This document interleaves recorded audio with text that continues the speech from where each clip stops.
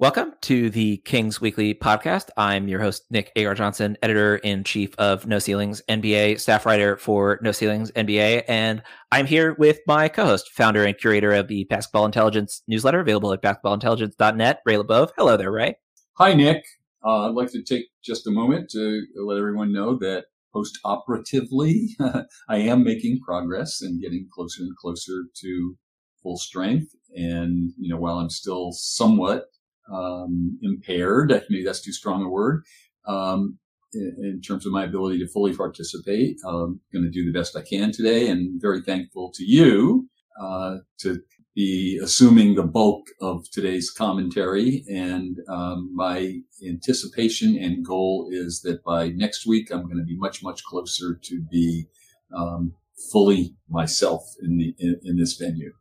And I'm very thankful to you for soldiering on and, showing up, joining me here today. It's a lot more fun to talk to you than it is to talk to myself like I did for, the episode a couple weeks ago. So fingers crossed, of course, that the recovery goes smoothly and continues to go smoothly over the next week or so. But for now, I'm glad to have you here in whatever capacity. It's always fun to talk about basketball with you. Thank you. Yes, I agree. It's fun, likewise, to speak with you.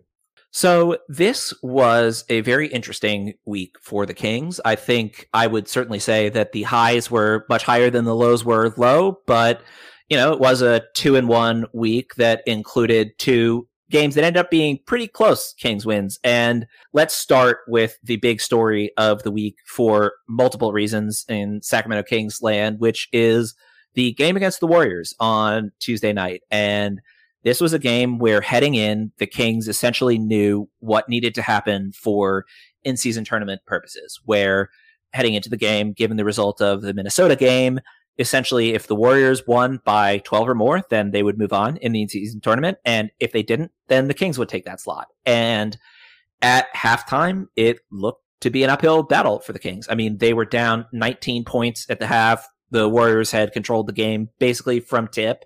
And, it was very clear heading into halftime that the Kings were, not only facing an uphill battle just in the game period, but were facing an uphill battle to remain in the in-season tournament rankings. And instead, they mounted an incredibly impressive comeback that, even still went, was down to the wire in the final few moments. But ultimately, a Malik Monk runner was the difference, and the Kings won 124-123. So, it's a huge win for the Kings anytime they can beat the Warriors, of course. But this was a particularly important game for multiple reasons, not just the in-season tournament setup, but also that the Kings had lost their first two games against the Warriors this season. And, one of them we talked about was about as much of a moral victory as a loss can be, keeping it to within 1 point on the road without De'Aaron Fox.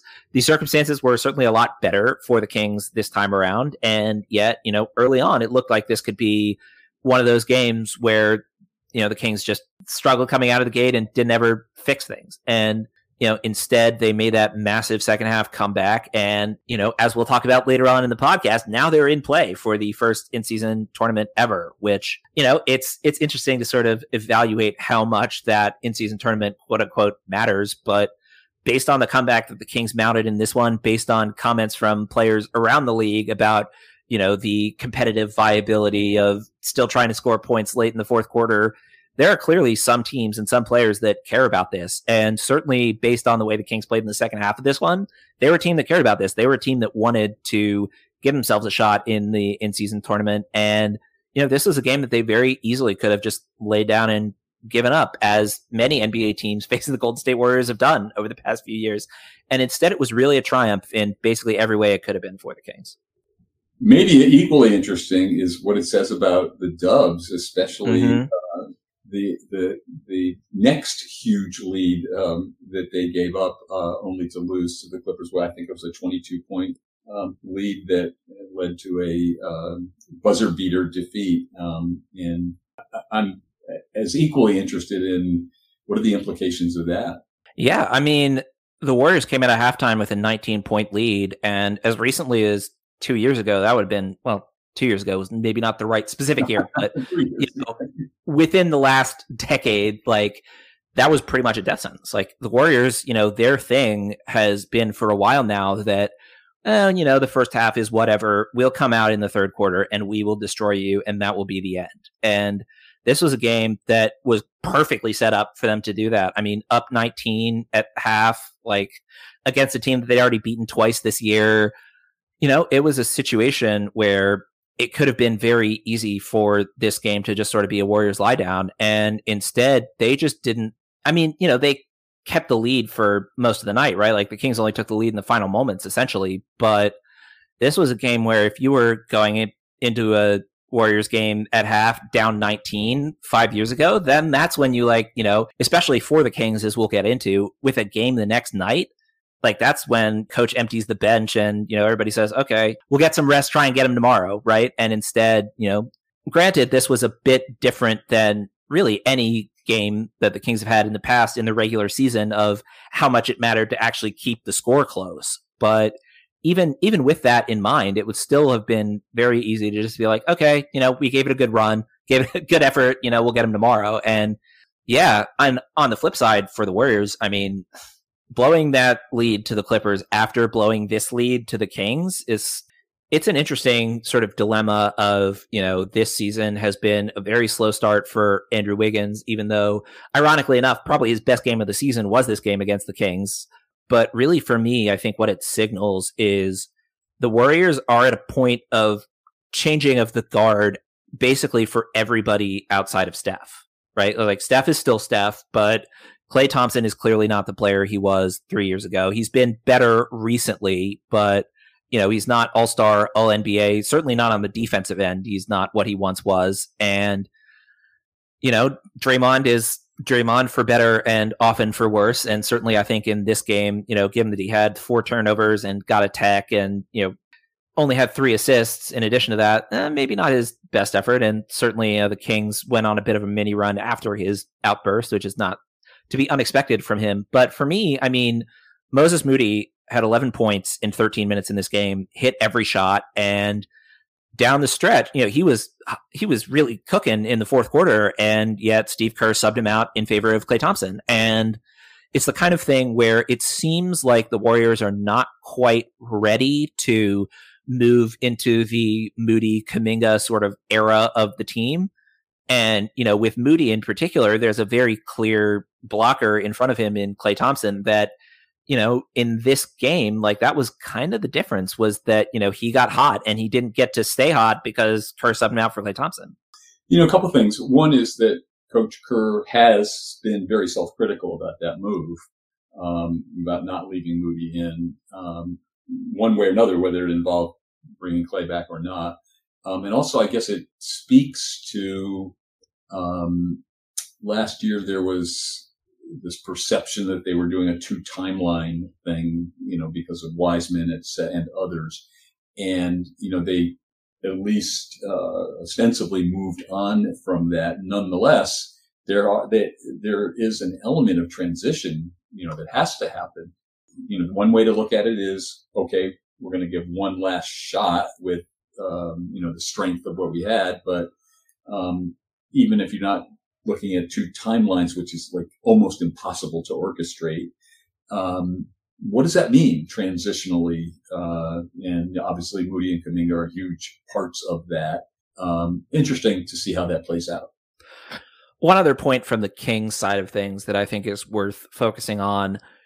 This was not a great night scoring wise from Domantas Sabonis, and he's had a few of those lately. And this is something that you and I have talked about before, but I think is worth bringing up in the context of this particular game. 9 points on 2 of 7 shooting. Not exactly the kind of performance that you want from your All-Star, All-NBA guy, right? But he had 10 assists. He had 8 rebounds. He kept the offense flowing even when he was struggling with his own scoring. And it sort of brings to mind the notion that even during bad Sabonis games, the floor is pretty high, which is, very encouraging for Kings fans.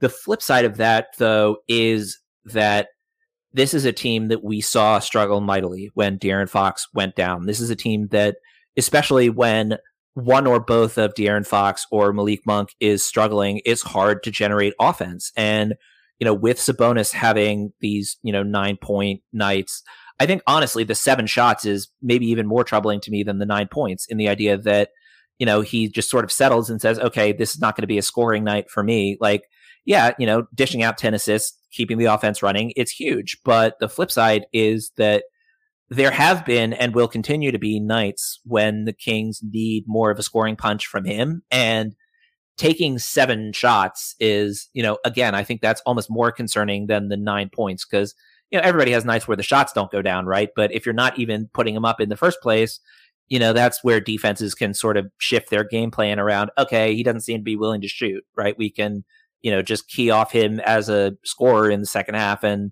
let him make the passes he's going to make. But if he isn't providing a scoring punch, again, especially when either or both of Fox or Malik Monk struggle, they really need another offensive engine.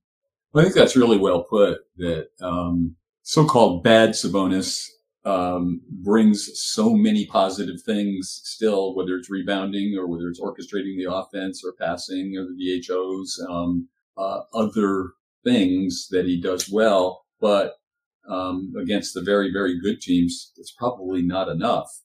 And and I think one of the other things to maybe take a look at is when he got punked in the Dubs playoff series last year by Looney. One of the things that was very clear was the lack of that mid-range shot was really detrimental. And if I'm correct, early this year, we've seen significant improvement there. And so if it goes back to either the absence or the not well-functioning mid-range shot, does that mean we're back to the level of play that we saw in the playoffs then? Anyway, my intent is not to be critical of his play, because I think his play is central to the success of the Kings in ways that when we see players around the league who have bad games, many, many times, and even maybe most times, it means they're not of much value at all. When I think it is true that he brings so many things positively, even when he's not playing well, that's really not true. But again, as you say, it might mean that it's not enough. I mean, I think the mid-range point that you brought up is huge. I mean, he's taking 1.5 threes a game, right? Which is, right around career averages. I mean, he's been higher at points in his career. His All-Star year, isn't he hitting a good percentage of those? Well, I mean, he's hitting 41% of them, but the flip side is the sample size is 24 all season, right? It's not. No. I realize it's very low volume, but at least he's making them. Right. For sure. But I mean, I think the volume question comes more into play with the mid-range shot of, do teams need to contest him at 15 to 18 feet, right? And the amount of difference that makes is dramatic, because if they need to play up on him even a little bit in that range, right, then he can counter it pretty easily. And with Sabonis, I mean, he can back someone down. He can, rather than running a high pick and roll, run like a mid pick and roll in the mid post. And if defenses feel like they have to guard him from that range, that makes almost more difference than him knocking down that shot, because it just changes the geometry of the floor of, okay, we need to station someone on him when he has the ball in his hands. We can't just, because a lot of teams will and continue to, play off him from 3-point range, because he's a lot more dangerous beyond the arc as a DHO guy than he is as a shooter himself. But, it's the kind of thing where you build it from the mid range, you sort of push it out. I mean, we saw that with De'Aaron Fox's development over the past few years, right? Of, him year 1 in the league, not much of a jump shooter at all. Year 2 starts getting more comfortable from the mid range. Over the last couple seasons, he's started to push it out beyond the 3-point line more frequently. But just the difference in the spacing of the floor that the defense has to deal with if they presume that Sabonis is a potential threat from the mid range, that just creates a lot more openings than, him taking a 3.5 per game and knocking them down. It gives him, when you guard a player closely in that context, it gives them a lot more choices. And that's even more true when you have somebody with the basketball IQ of Sabonis. You give him more choices, he's going to use those more choices in multiple different ways that are basically, as you say, taken away from him if you're able to sag that far off. Let's move on to the next game now. And, Kings went 2-1, and this was the one, right? And, on the one hand, it's very easy to sort of make excuses for why this was a rough game from the Kings' perspective. But, the flip side of that is that, you can't just, sort of the flip side of what we were saying with the Warriors game, right? Like they really went out and charged hard for that game in the final half. And, in this game against the Clippers, it was, pretty flat, pretty early on. And they tried to, it was actually really interesting. They sort of tried to push the issue in the fourth quarter, and they were only able to get the lead within, 14 or so because it was too little too late. But, the energy was clearly there for the fourth quarter push in a way that, was a bit sort of disappointing in hindsight that they didn't come out stronger. But ultimately, De'Aaron Fox was, Sasha Vezenkov had a great game too. I don't want to discount that, but essentially De'Aaron Fox showed up and nobody else really did. Sabonis, 11 points on 12 shots, and Malik Monk, and Vezenkov were the only guys besides Fox in double digits, right? That's just it's not a winning formula when De'Aaron scores 40 and the entire rest of the team combined barely shows up to play. That's a tough way to go. And no matter how spectacular De'Aaron is, and he's been spectacular entire season, don't get me wrong, but man, it's interesting in the sense that usually the games where the Kings struggle like this, one of Fox or Monk is not on, is not driving the offense, is not, pushing towards the basket. Malik got to the line 7 times in this game. De'Aaron got to the line 10 times in this game. Like, really the issue, the biggest issue was just that they allowed James Harden to absolutely walk all over them in the first half. And, in the second half, the game was kind of already decided. And, if they'd started mounting their comeback effort a little earlier rather than like late in the fourth quarter, maybe this ends up being a game. But, it was sort of the reverse of the Warriors game, where that game seemed like it was over at halftime. This game seemed like it was over at halftime, and it was over at halftime. So it almost sounded to me like you were describing that game that the Mavs played last night, where they were out of it and came back 30-0 to almost be competitive, and they were virtually totally dependent on one player. Wonder who that one player might have been. For those scoring at home, no, I did not wonder at all about who that player might have been. Right, exactly.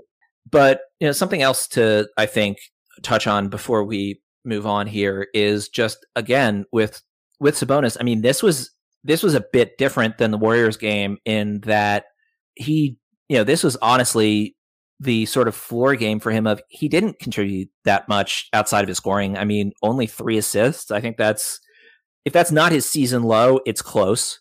Like 5 rebounds. If that's not his season low, that's also close. And it's not like he was benched for the entire game. He played 31 minutes, and this is a Clippers team in particular too that, like, Zubac is a load in the paint. I don't want to dismiss that at all, but this is not a team with some spectacular defensive big man that you can say, okay, I understand why Sabonis was taken out of the game, right? And it's the kind of thing where if it were just him, scoring 11 points on 12 shots, again, like the Warriors game, 10 assists, 8 rebounds, this game was remarkably bereft for him. And, the back-to-back thing is certainly part of it, but De'Aaron showed up to play, right? It's not like this was a complete, schedule loss, write it down and sort of move forward, right? Like this was a game that if the Kings had gotten more from pretty much anybody besides Fox, Monk, and Vezenkov, they would have had a chance. And instead, again, James Harden walked all over him in the first half, and that was basically it. Makes you wonder about what we were just saying previously about Tomas. I'm going to treat this as the exception that proves the rule. Certainly it seems, given the entire rest of his tenure with the Kings, that it might be. But again, we'll get into it in a minute with the next game, but, him being slightly more aggressive than that Warriors game, sure, but like it was an iffy effort in a game where, and we talked about this with the 2-game set against the Rockets, where we were hoping that would be a good matchup for Sabonis, right? Sometimes you think it's going to work out for him, and everybody has off nights sometimes, right? But this was a matchup that he very well could have taken advantage of and just didn't. True. So the final game that the Kings played this past week, they won Saturday night, 123-117 over the Denver Nuggets. And this game was interesting just in the sense that, the final scoreline doesn't really tell the tale of the game in multiple different regards, which I think the biggest one for me is the Kings won the second quarter 39-20. Other than that, this was a very lackluster performance for them. I mean, this was a game that, again, if they hadn't had that wild romp in the second quarter, this could have very easily been a pretty depressing beatdown loss. And yet, they had one quarter that was good enough to sort of sustain them for the rest of the game, but Nikola Jokic just mauled them in the first quarter, 16 points in the first quarter by himself. And, he finished with a very Nikola Jokic line, 36 points, 14 rebounds, 13 assists. But really the tale of this game was told in that second quarter. And ultimately, JaVale McGee came into the game at the same time as DeAndre Jordan for the Nuggets, right? The Nuggets subbed out Nikola Jokic, the Kings subbed out Domantas Sabonis, and JaVale McGee so thoroughly dominated that little run from 2 minutes left in the first quarter to 7 minutes left in the second quarter when Jokic checked back in that it went from Nuggets up 7, 26-19,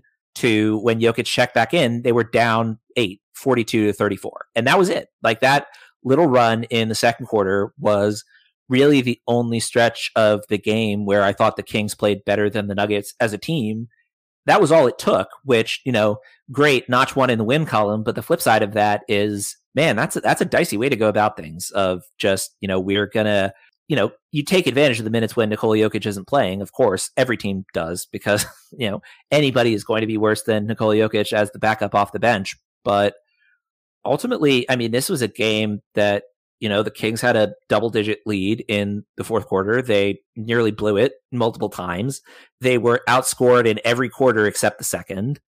And, it's a kind of thing where on paper it looks like a good win against a better team standings-wise in the Western Conference. But, you look at the specifics and, I mean, Jamal Murray missed this game, right? That's, the big headline. And thankfully, Malik Monk had a spectacular game, 26 points on 14 shots. And JaVale McGee, who has had some really rough stretches this year, had an exceptional run and, 3 blocks, 8 points on 4 for 4 shooting, 4 rebounds, exactly what you want out of JaVale McGee. And, you don't want to be in a place where you can genuinely say, if not for JaVale McGee, the Kings lose this game, right? That's not. And I'm someone who's been very high on McGee and specifically for the Kings team this year. And, he showed what he can do when he's at his best in this game. But this is not the kind of game that you can take, in my mind anyway, you can take much positive away from the Kings because they had a great little run in the second quarter. And outside of that, I feel like they were thoroughly outplayed. They were given a great opportunity to play a team missing its second best player, who happens to be one of the best players around, playing its fifth game in 7 nights. Yes, that too. And I think that, certainly has to affect how long you leave the Joker out. Again, we talk about limits of how much even a great player can play. They have to rest him sometime. And, anybody who was watching the game noticed that turnaround when he went. It started almost immediately when he went out and lasted until he came back in, a 15-point swing in 7 minutes. And yeah, that was very instrumental in the outcome of the game. So yeah, there's not a lot of necessary, and you're not going to rely on JaVale playing at that level very often. I mean, he can be instrumental and he can be helpful and he can be a nice addition, but when was the last time you saw him play at that level? Yeah. So yeah, I mean, I guess I'm essentially agreeing with everything that you said. We have talked before about why we don't like using plus minus stats in individual games or even in longer stretches, but I do just want to mention it here because it is pretty funny and pretty stark to just hear the numbers read out. Nikola Jokic, 38 minutes played, plus 11. DeAndre Jordan, 10 minutes played, minus 17. JaVale McGee, 12 minutes played, plus 14. Right? incredibly reductive to bring up plus minus stats in any context, and we've said that before and we will say it again, but sometimes it's illustrative. Yeah, I mean, sometimes you see what you see on the screen, and then you look at the plus minus stat, and it's like, yeah, that tracks. That tracks with what I saw of DeAndre comes in, Nikola Jokic goes out, JaVale McGee comes in, Domantas Sabonis comes out, and wow, all of a sudden the tenure of the game completely changed. That's right. So now let's move forward into the preview portion, and this is going to be the most impossible preview portion that we have dealt with so far this year, and that we will deal with again this year, because the entire rest of the week is up in the air, and it is entirely dependent on what happens with the in-season tournament. And so, as mentioned, the Kings would have been out of this in-season tournament had they not had that remarkable second half comeback against the Warriors. Now they are the number 2 seed in the Western Conference in the in-season tournament, and they will be playing the Pelicans tomorrow night. Tonight, when all of you listen to this on Monday, but that really will determine the entirety of the week. So, from there, if the Kings win that game against the Pelicans, they move on to the semifinal, which they will play on Thursday against the winner of the other quarterfinal matchup in the West, which is the Suns-Lakers game. And if they lose to the Pelicans on Monday night, then they will play the loser of the Suns-Lakers game on Friday. And then the real question comes into play of, if the Kings win both of those games, if they win on Monday and win on Thursday, they will be the Western Conference representative for the first in-season tournament. And maybe it's just me being a little weird with my Kings fandom, but I would really love that. I mean, just how energized the fan base was with the Summer League championships, it would be yet another level to see the Kings win the first in-season tournament, a little bit in common with, last year of De'Aaron Fox winning the first Clutch Player of the Year award. It was, the kind of thing where, okay, this is interesting that they're doing this, I guess, but my personal investment in it rocketed up dramatically when De'Aaron Fox was a clear contender for that award. And similarly to a Summer League title, it's something where, man, I mean, this is a team that has been in, before last year anyway, in the wilderness for a long, long time. And to be able to say, yeah, we won the first in-season tournament, it's like, okay, that game doesn't count for the standings, right? So it's like, it could be very easily dismissed. And certainly, a lot of consternation heading into the in-season tournament about how much people would care, how much it would matter. I would argue that the Kings made a pretty clear display in that Warriors game of how much it mattered to them as a team. And, there's only so much you can take away from that. They maybe just wanted to come back win against the Warriors because, hey, it's fun to beat the Warriors, especially if you're the Kings, right? But I think it would be really fun for them to win. And, if they're competing in that championship game, they're not going to have a game on Friday. They're not going to have a game on Sunday, right? It's not like this championship game forces them into a back-to-back or anything. I think it would just be really cool. And, the kind of thing that doesn't change much about the trajectory of the rest of the season, but is something that at the end of the season, regardless of how the playoffs go, it would be really cool to have that in-season tournament championship and say, yeah, we won the first one of these that ever happened. Well, I think that any fan base is going to be enthused by anything that's strongly positive, but when you factor in 17 years of starvation, it certainly escalates things. Yeah, I mean, it's the kind of thing where just, remembering what the environment was in that first playoff game in forever last year, just one of those things that I've said before and I will say again, I have never been in a louder space in my entire life. Being like, oh my God, this place is insane. And, Kings fans are not unfamiliar with that sentiment, right? I mean, there's a reason that Arco broke decibel records for indoor arenas basically every time there was a playoff game there. But it's the kind of thing where it's cool for any fan base, but I would be willing to bet a significant amount of money that, say, Warriors fans would have been a lot less invested had they topped the Kings in that game than I'd like to think Kings fans will be invested. But that's all speculation. Ultimately, what that will come down to is this next game against the Pelicans. And that's where things start to get interesting, because I think that the worst game of the season for the Kings so far I don't think it's even particularly close, was their first game against the Pelicans, where they got absolutely destroyed. Like, they had a solid first quarter, and from there was just lifeless. Zion got to the rim basically at will in the second quarter, and once he started doing that, it was all over from there. And, the second game was slightly better. I mean, De'Aaron Fox had his worst game of the season in the first game, slightly better in the second game, but a lot of the reasons for the struggles in the first game are still relevant. I mean, Dyson Daniels has done, I think, the best job of any defender on De'Aaron Fox so far this season in that first game. And he did, great job on him in the second game too.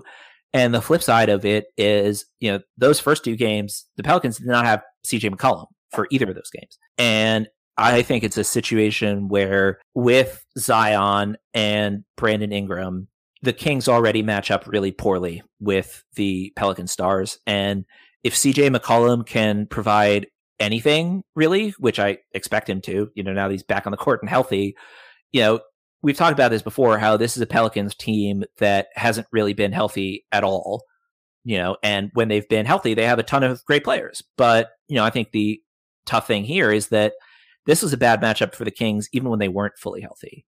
And so now that they are approaching closer to full health, I think this is, again, a matchup where, on the one hand, sure, the Kings have had two of these weird 2-game away sets, and they've been their 4 worst games of the season, right? Like the Pelicans, 2 losses, the 2 losses to the Houston Rockets earlier.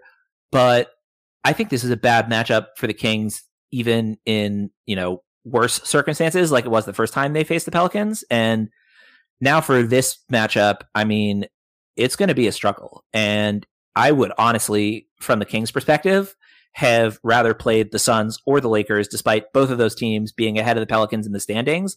I think the Pelicans just have particular weaponry that the Kings struggle to contain, especially if the health of Keegan Murray is up in the air, because he was really the only guy who slowed Brandon Ingram down at all in the first set of matchups. And even then, it was still an uphill climb. I think we talk about perspective sometimes, and, I hope people have the perspective now, understanding that the decimated Pels, which is the typical Pels for years, for a long, long time, is not the same team as the healthy Pels. The healthy Pels are quite a good team all around. Defensively, they're really terrific. You mentioned Dyson Daniels and, of course, Herb Jones. I mean, Daniels is basically ideal size and, athleticism to deal with pretty much anybody. I mean, at 6'8", with his wingspan and his lateral mobility, he's going to be an all defensive team guy sooner rather than later. And certainly that first game against Fox neutralized him in a way that De'Aaron Fox has not been neutralized in quite a while. Before we wrap up, I think we should touch quickly on what the rest of the week looks like outside of that Pelicans game. And that will be, again, the game on Saturday. It's entirely dependent on the Eastern Conference side of the bracket. So it's almost impossible to even speculate about that. But at least for the next game for the Kings, we know the 2 teams that will be their potential opponents. So, we were just talking about KD, right? The Suns are one of the potential matchups, right? Again, no matter the outcome of tomorrow's and Tuesday's games, the Kings will be playing one of the Suns or the Lakers. It's just a question of, is that a tournament consolation game or a tournament semifinal game? And with the Lakers, I mean, the Kings have already played the Lakers twice this year. They've already beaten the Lakers twice this year.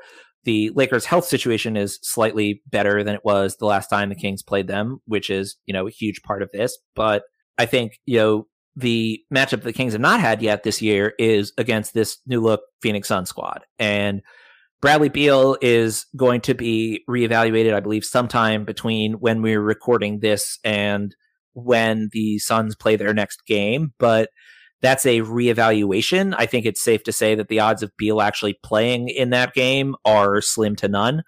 But Devin Booker is back. And, that's, I think, really the key there, is that even without Bradley Beal, I mean, Kevin Durant, Devin Booker, and change is a tough team for anybody to deal with. And, on the Kings side of things, I mean, Durant, I think, is an easier matchup for the Kings to swing than Zion, just because of the differences in their game. Like Zion can bully the Kings in a way that Kevin Durant can't. Not to say that Kevin Durant is not still one of the best players in the NBA, but I think that it's more of a concern that the Kings have guys that they can throw on Kevin Durant in a way that they really don't when it comes to Zion.